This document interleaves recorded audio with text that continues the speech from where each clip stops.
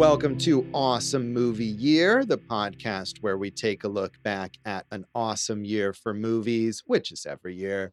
My name is Josh Bell, film critic and writer, and I am joined by my co-host. I'm Jason Harris, filmmaker, comedian, and I'm cleansed of 1953 thanks to this season, 2012. Man, Still. all right, you're still on 1953. So No, Josh, it's been washed away via the films of 2012. Yeah, all right, including quite a few that you didn't really like, but That's true. It's true. That's fair.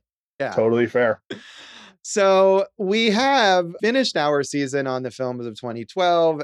And as we always do at the end of each season, we do this little epilogue episode looking back at our categories, what we picked, what other options we could have picked, and some suggestions from you, our listeners. So we're going to just get right into that, I think. Josh, for the box office champ, we covered the Avengers, which we all still like quite a bit, but this is troubling, Josh, as I look over the highest grossing films of 2012. We could circle this year as maybe the year that IP started taking over here. Top 10 movies: The Avengers, Skyfall, The Dark Knight Rises, The Hobbit, An Unexpected Journey, Ice Age, Continental Drift, The Twilight Saga, Breaking Dawn Part 2, The Amazing Spider-Man, Madagascar 3, Europe's Most Wanted, The Hunger Games, Men in Black 3. All IP or sequels and a lot of bad movies in there. Yeah, I mean, a couple good ones too, but yeah, I looked at that list too, and I just thought, what a depressing lineup it is to read there. And I think you can look at every year from 2012 to now, and it's going to be just as depressing to look at. Yeah, and I think back of like our 1980 season when we were like, hey, let's do 9 to 5. It was the second highest grossing film of the year. And you're like, what? How is that? They wouldn't fit here. No, certainly not. So, yeah, kind of sad. But as you said, despite being really a harbinger of a lot of that, we did enjoy The Avengers still. It's still entertaining. Those movies can be enjoyable. It's just the fact that they crowd out everything else, I think, is what's depressing. I mean, I like the Avengers quite a bit. And also depressing is the diminishing returns on Marvel lately. True, which we also talked about. So for the first feature, this was a category, I think, where we struggled a bit because it's fairly recent. It's still a bit hard to tell who has a debut that's going to lead to an interesting career. I thought we did a good job picking Brandon Cronenberg and Antiviral, and he's made a couple of pretty interesting films since then. So we didn't have a ton of options. Dave, I think, I don't know, you were interested in talking about Seth MacFarlane and Ted, which was his directorial debut. Of course, he's known for a lot of other things beyond directing movies, but that was the first film that he directed. We also mentioned Josh Trank, an interesting sort of controversial figure in his first film, Chronicle. We almost went with Lorraine Scafaria and her film Seeking a Friend for the End of the World, which I don't really care for, but she certainly went on to some interesting stuff later with Hustlers. But again, I feel like with the limited choices that we had, it was good to go with Brandon Cronenberg. Yeah, I mean, I hate Chronicle, so I'm glad we didn't do that. I was open to Lorraine Scafaria and Seth MacFarlane. I also said, like, it felt like such a weak year for first-time directors. I was ready to cut the category for this year and do animated movies because there were so many good ones. Yeah, and I think we could have cut it and would have been all right. But I liked Antiviral, so I was glad to. That was the only movie we covered this season that I'd never seen before. So I was glad to get a chance to watch something. Well, Josh, for our next episode, we did The Flop, and you guys made me rewatch John Carter, which I don't know if I'll ever forgive you for. I hated that movie then, slept through it, as you mentioned in the episode, and upon rewatching, felt I made the right choice. The only other one that I really had in there was Rise of the Guardians, right? I had thought something like Battleship could have been in there, but as we just learned, IP was king, and that was a big hit. So did you have any other flop ideas there, Josh? Yeah, I think The Three Stooges was the other one that came up as a possibility. I know, Dave, you're a fan of that one and mentioned that it could have been one of your picks, but that was from the Farrelly brothers.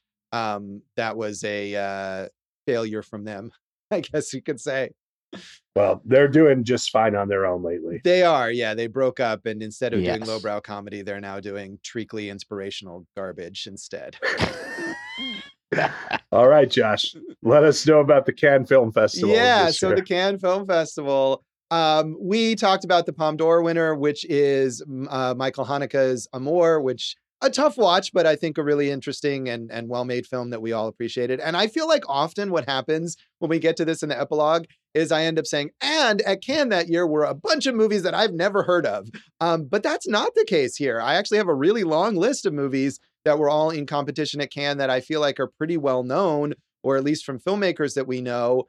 Beyond the Hills, which is from Christian Mungiu, whose film 4 months, 3 weeks, and 2 days we talked about in our 2007 season, I believe it was. David Cronenberg's Cosmopolis. Of course, we talked about Brandon Cronenberg. Holy Motors, The Hunt, a film that we did an episode on later.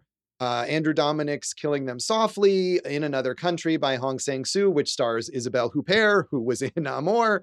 Lawless by John Hillcoat. Like Someone in Love from Abbas Kiarostami, which I think is a great, great film. Moonrise Kingdom. Jason, I know you love Wes Anderson. That was in competition as well. Mud, which is a movie I really like. Lee Daniels' The Paperboy, and Rust and Bone from Jacques Audiard. So a lot of movies that I think we're all pretty familiar with, actually. I'd say a few that us that we're familiar with, and Josh, you're just showing your film geekdom by knowing all of them. But a more worth watching, and those 2 lead performances are just top notch. Yeah. Oh, totally. I mean, and I'm glad that was the one. I think there's some other interesting movies on that list, but Amour, probably the most notable in there. And what a year for documentaries, Josh. We had so many to choose from that were all just excellent. We, of course, covered Stories We Tell by Sarah Polley, which we all really like upon rewatching. I still like it. Was very nice to teach you guys about Bon Iver. Really, that was a highlight of the season. But Searching for Sugar Man, which won Best Documentary. I love that movie. I would have been happy to do that. We kind of shied away from it because we've done music documentaries before, but highly recommend that. And also seeing Rodriguez in concert. So, Oh, did you see him in concert? I did see him. He opened nice. for Brian Wilson when I saw him. So that was pretty cool. Is he still alive, Rodriguez? I don't know, but I do enjoy that movie. I hope he's still alive. We were going to do The Act of Killing, which is a hard watch. Yeah. And so we didn't choose that. Jiro Dreams of Sushi, maybe the most influential documentary of the year. I'm going to just say it, Josh. Bonus episode of that coming up. Yeah, I think this is the right time to say it. We are going to do a bonus episode on Jiro Dreams of Sushi, in part because, as you said, this was such a great year for documentaries. There were so many options. We decided to add another one. Josh, The Queen of Versailles, which is kind of one of those films that is still relevant with Succession and this battle with the Murdoch family in real life. And The Imposter, which I think was one of these, you see it now all the time, more in these kind of limited series or podcasts where it's a true crime thing with a twist. And I know one that you've seen that I haven't that you really like is First Cousin Once Removed. Yeah, that's Alan Berliner, who's a pretty fascinating filmmaker doing a lot of personal types of films. And that was about his cousin and his sort of decline. Another tough watch movie, really, mental decline and, similar themes to Amour, but really affecting film. So worth checking out. All of those, really, right? A whole list of stuff that's interesting to see. And we'll get to watch Jiro again for that bonus episode. So that'll be cool. Yay. My pick was Sound of My Voice with Britt Marling and directed by Zalbat Manli, which was my number 1 movie on my top 10 list at the time in 2012. And I thought held up pretty well. Other possibilities from me, Frances Ha, the Noah Baumbach film, but we have talked about Noah Baumbach before, so kind of wanted to go in a different direction. And as mentioned before, that was at Cannes, Mud, the Jeff Nichols film with Matthew McConaughey, which I think is just one of McConaughey's absolute best performances. And Jeff Nichols, who's made a variety of different kinds of films, I feel like that's almost like maybe it is his best work. That's a movie I've watched multiple times and holds up really well, I think. What I liked about this, Josh, was that now I do want to go back and rewatch Frances Ha, which we like pretty much all the Baumbach movies, but I don't think I've seen that since my first watch. And Jeff Nichols, I actually have a few to catch up on there, Josh. Yeah, I think I do too, early in terms of his early films. But, have you seen Mud? Yes, I've seen Mud. Oh, It's okay, quite yeah, good. that's definitely. I love Mud. All right, Josh. We always do a foreign film because we're cultured people. Indeed. Uh-huh. And we pick The Hunt, of course, from our friend Thomas Vinterberg, loyal listener to Awesome Movie Year. And with my guy, Mads/Maz Mikkelsen, But I think that was a really good pick. We learned a lot, not just about their collaborative efforts, but we rooted some of the Dogma 95 stuff in there and just see how these guys are just kind of really making a lot of great projects still to this day. Some of the other ideas that we had were Kon-Tiki, No, A Royal Affair, and of course, The Raid. Josh, do you want to chime in on any of those or some other ones that you suggested? Well, Royal Affair, I think also starring Mads Mikkelsen. So really, options there for him. I mentioned, a bunch of the things that I just mentioned that had been at Cannes, I think were some suggestions that I had put forth, including Holy Motors, Like Someone in Love, Rust and Bone, In Another Country, Post Tenebris Lux, all of which I think could have been interesting for us. Along the lines of The Raid, I think I mentioned Johnny Toe's Drug War, which is another foreign action film. And I think we were sort of toward the end considering Wajda from Haifa Al-Mansour, which is a really good film, I think. And it was the first Saudi Arabian film directed by a woman. And she's gone on to do a lot of more mainstream, like Hollywoody stuff. But it's just a really sweet coming of age story about a young girl. So that's a movie that I would recommend seeing as well. Very good, Josh. Thank you for your recommendation. Of course. My recommendation came in my pick, Josh. It's a film I had seen and liked and chose it as my pick. Can you believe that? Different from 1953. Yeah. I went with Goon, and I'm so glad we rewatched it. It's wonderful to this day. And that, of course, is our friend Sean William Scott playing a minor league hockey enforcer. And we got to talk a little about Canadian cinema. And this was a big year for Canadian cinema for us.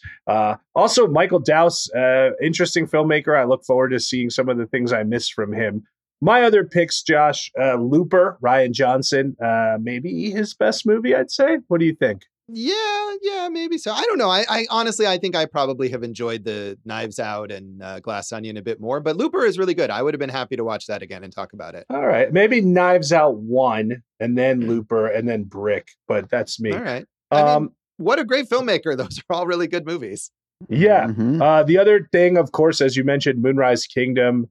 If I had to do a letterbox list on Go for Jason as my letterbox, and it was Wes Anderson movies, I think Moonrise Kingdom would probably be number one, and if not number one, number two for me on my Wes Anderson list. So that and Royal Tenenbaums. So that was a tough one that I said no to only because we've covered Wes Anderson a couple of times already.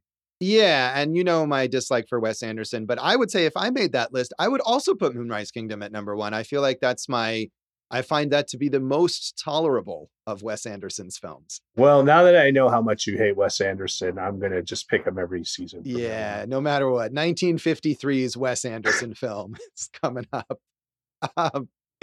We talked about the Sundance Grand Jury Prize winner, Beasts of the Southern Wild from Ben Zeitlin, which we had a pretty, lively disagreement about. I was not a fan of that one. You were a real dick in that episode. I was a real dick to that film. That was also a first feature consideration. That is his debut. Interesting kind of assortment of a lot of things that I was not familiar with. As opposed to Cannes, a lot of the Sundance stuff I wasn't really familiar with. But the Grand Jury Prize for documentary went to a movie called The House I Live In, which is, I believe, about the war on drugs that I've not seen. The Dramatic Audience Award went to The Sessions, with Helen Hunt and John Hawkes, the drama about the sex surrogate, which is pretty good. I don't know. Have you seen that one, Jason? I never saw it. I do like John Hawkes quite a bit. And Helen Hunt, one of the most awarded actresses of our time, Josh. Yeah, maybe not justifiably, but is good in that film. I'm not a big fan of hers, but that is a good film. One of these things that could have been really sentimental, but I think is done well. The documentary audience award went to The Invisible War, which is a documentary about sexual abuse in the military. Other films that were at Sundance include Searching for Sugar Man, as we mentioned, and The Queen of Versailles, which we also mentioned. Mike Birbiglia's Sleepwalk with Me, which I think is a fun, kind of maybe underrated film. It is. And that would have been a good, was that his first movie? That would have been an interesting first feature. Yeah, I think he's only directed a couple movies, that and the other one that he directed about the improv troupe, whose name is escaping me right now. It's like Don't Think Twice or something. There you go. That's it. Don't Think Twice. Of course, our favorite Safety Not Guaranteed was at Sundance, and Ava DuVernay's Middle of Nowhere, another one. That was her second film before she kind of made it big. Big year for Sundance, huh? Yeah. So after that, Josh, did we go to our Best Picture winner? Yes. All right. Well, that was Argo, and go fuck yourself, buddy. Of course, we're in an Affleck renaissance right now. Listen to our episode of Piecing It Together that we did with Dave on air, and we like Affleck. I'd say 4 for 5 for him as a director. We've already mentioned Amour and Beasts of the Southern Wild, both up for Best Picture. Django Unchained, that could have been a pick for a personal pick. I know we've covered Tarantino a lot, but I think that's a really good Tarantino movie. Les Miserables. I just, as I was looking through this, I that was the one that really stuck out. Like, really, that made a Best Picture nomination, but it did. That's all I can say. All right, there you go. I think we'll leave it at that for Les Mis. Life of Pi, we talked about Ang Lee and the amazing cinematography in that film. Lincoln, we did talk about it for a minute there. I still think not a great Spielberg movie. I know you liked it more than I did. Silver Linings Playbook, maybe my favorite David O. Russell movie. I really like that movie. And of course, Zero Dark 30, Catherine Bigelow, between that and The Hurt Locker, really making some good war pictures. Yeah, I also really like Silver Linings Playbook. I think that was certainly high on my top 10 list when I was looking at possibilities for my pick. And I think Zero Dark 30 is really good. I like that more than The Hurt Locker, I remember at the time. So, a fairly solid lineup. I do think, well, other than my dislike of Beasts of the Southern Wild, I do think Les Mis kind of stands out just as being this like kind of tired Hollywood product. I think that's almost like obligatory to throw in there. It's interesting because, this is, I don't know what year it started when they were like, we can go up to 10, but I think Les Mis maybe got in there because they're the extra nominees you could have. That is quite possible. So we had then Dave's pick, which was Spring Breakers. What other thoughts did you have on your pick, Dave? Yeah, aside from some of the ones that you guys have already brought up during this conversation, I'll throw a couple other ones that I was really thinking about. Of course, Prometheus is a movie that I love, the Alien prequel from Ridley Scott, which I've talked about on a bunch of podcasts over the years, so I figured we didn't need to do that. I was also thinking about Seven Psychopaths from Martin McDonagh, which was my number one movie of the year, so obviously it was something I was considering. And then the other one I was thinking about, The Man with the Iron Fist, the RZA's directorial debut, which I haven't seen since a Drunken Midnight movie, so I don't even remember if it's any good, but it's the RZA, so, would have been fun.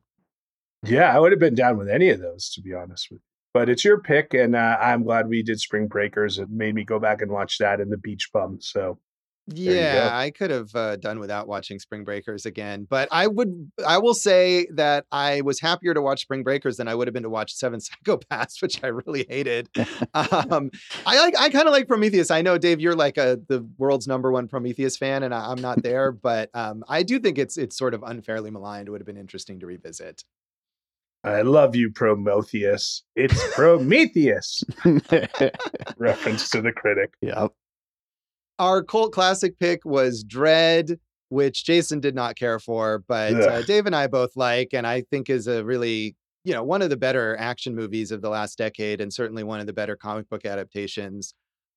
Speaking of, I think, Jason, this might have been your suggestion in that sort of B-movie action realm, was The Gray, the Liam Neeson movie, which I think I agree is like one of the better Liam Neeson action movies. Was that your call on that? I think. I mean, I did put it there, and I'm pissed at you guys because I've still never seen it, and I love me some Carnahan and I love me some Neeson. This would have been a perfect time to watch it, but it's tough to track down. I don't think it's streaming anywhere at this point, but I really wanted to see The Gray. I still want to see it, and you guys made me sit through Dread, so F off you two.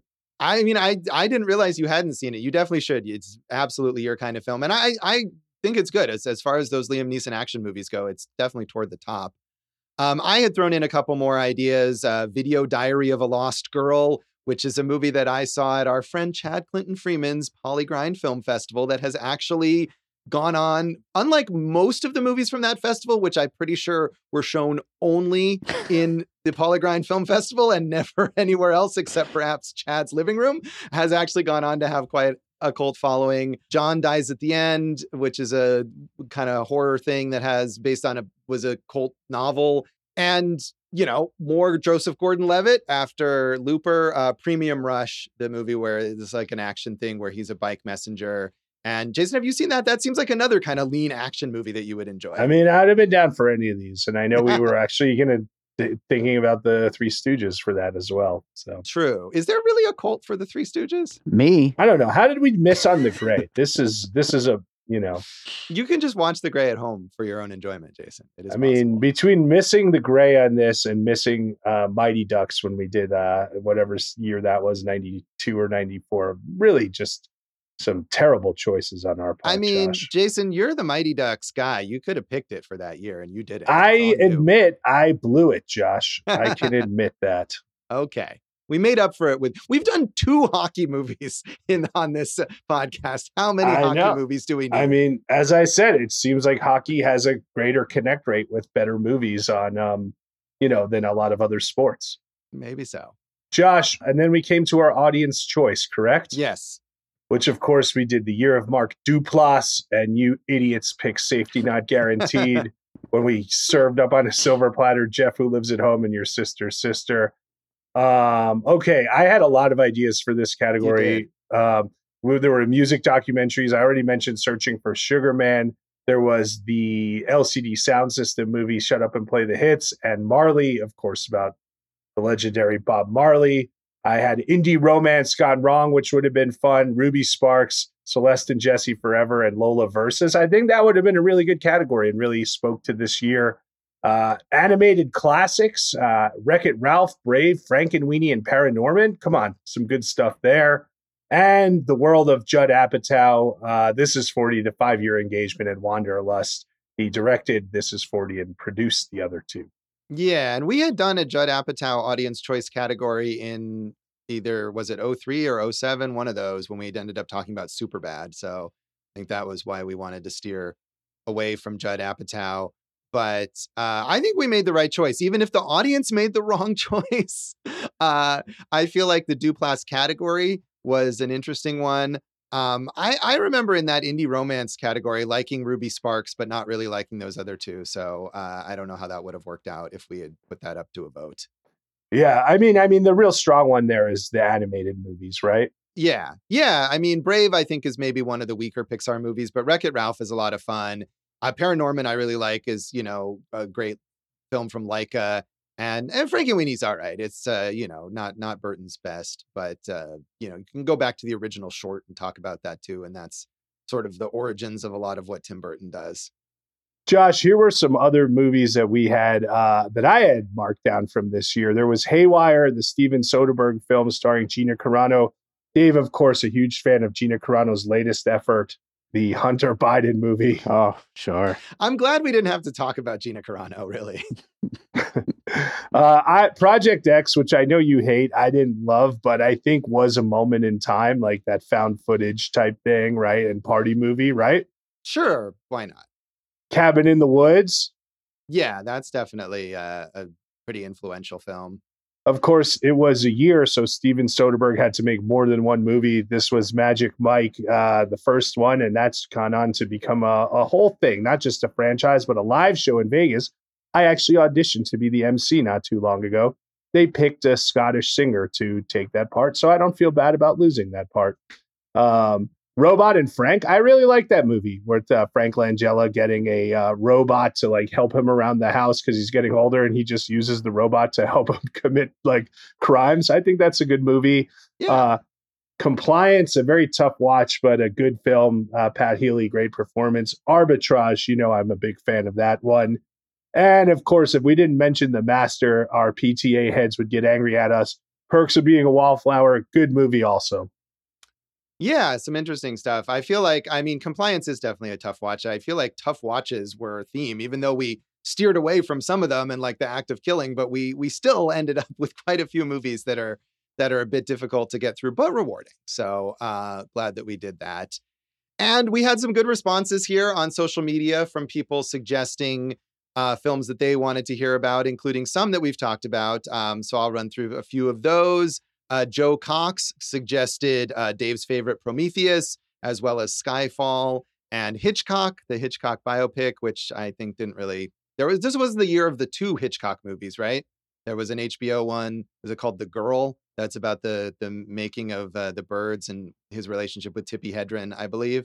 So yeah, there was that. Chad Clinton Freeman, who we've mentioned, suggested The Place Beyond the Pines, Cloud Atlas from the Wachowskis, and Django Unchained and Chronicle, which we've already mentioned. Our good friend Victoria Ribeiro, her main suggestion, Jiro Dreams of Sushi. She says, I would love to hear Jason talk about this one for sure. So thanks, Victoria. Well, Victoria, if you want me to talk, then talk I will. Yes. The Queen of Versailles, The Hunger Games, Magic Mike, and The Campaign, which is that Zach Galifianakis, Will Ferrell comedy, I believe. Did you see that one, Jason? I don't think I saw that one, but why not? Let's do it.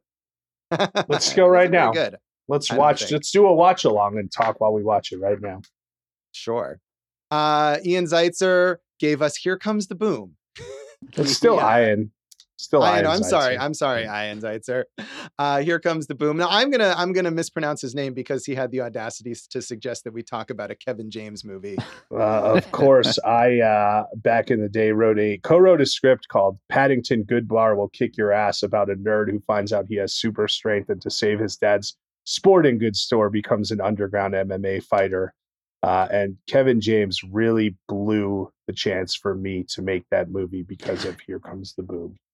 Yeah, damn you, Kevin James. And also, that movie is bad. Our former guest, Mike Pravat, suggested The Master, Prometheus, Cabin in the Woods, Perks of Being a Wallflower. He's apparently a fan of Seven Psychopaths and The Hobbit, Django Unchained, The Session. So a bunch of things that have come up already. My sister, Brandy Bell, suggested Wreck-It Ralph, Silver Linings Playbook. She likes Celeste and Jesse Forever, I guess. Also, she said she wouldn't mind seeing No as the foreign film pick. She lives in Chile, but it's not one of my favorites. I like No, actually. I think that's interesting. But of course, that's from a perspective outside the country where it was made and, different to get a perspective if you're more familiar with the culture. Probably. Well, we don't care about that, do we? No.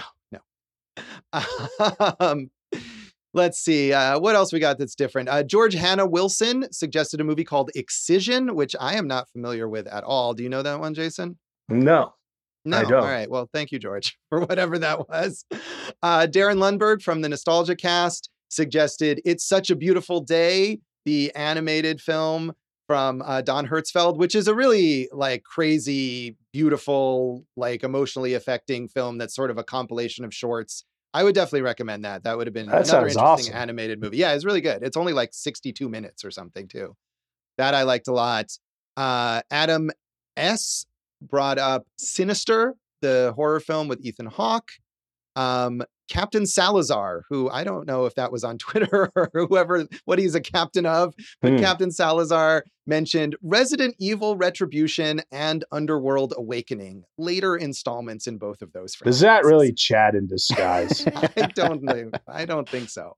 And of course, my favorite response here from Ryan Olbrich, who disputes the entire concept of this season. He says, I'm not sure what the tipping point is when an okay movie year becomes an awesome movie year. But this film watcher feels that 2012 was very much not an awesome year for movies. Yeah. And then he went on to suggest that we talk about Here Comes the Boom.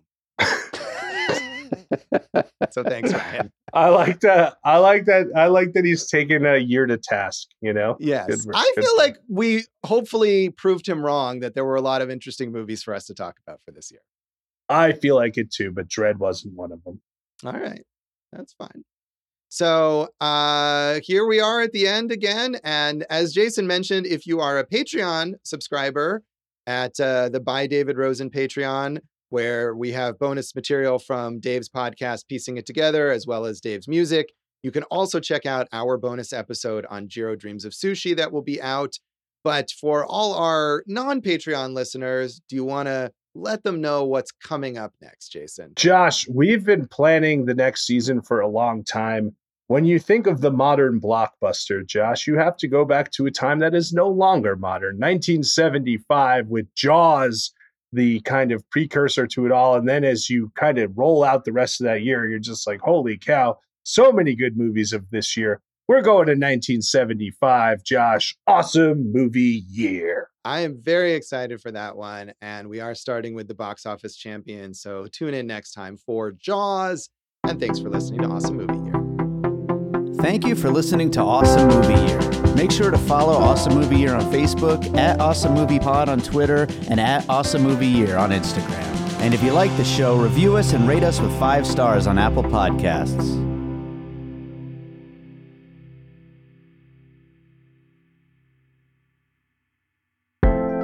An All Points West production, produced by David Rosen in Las Vegas.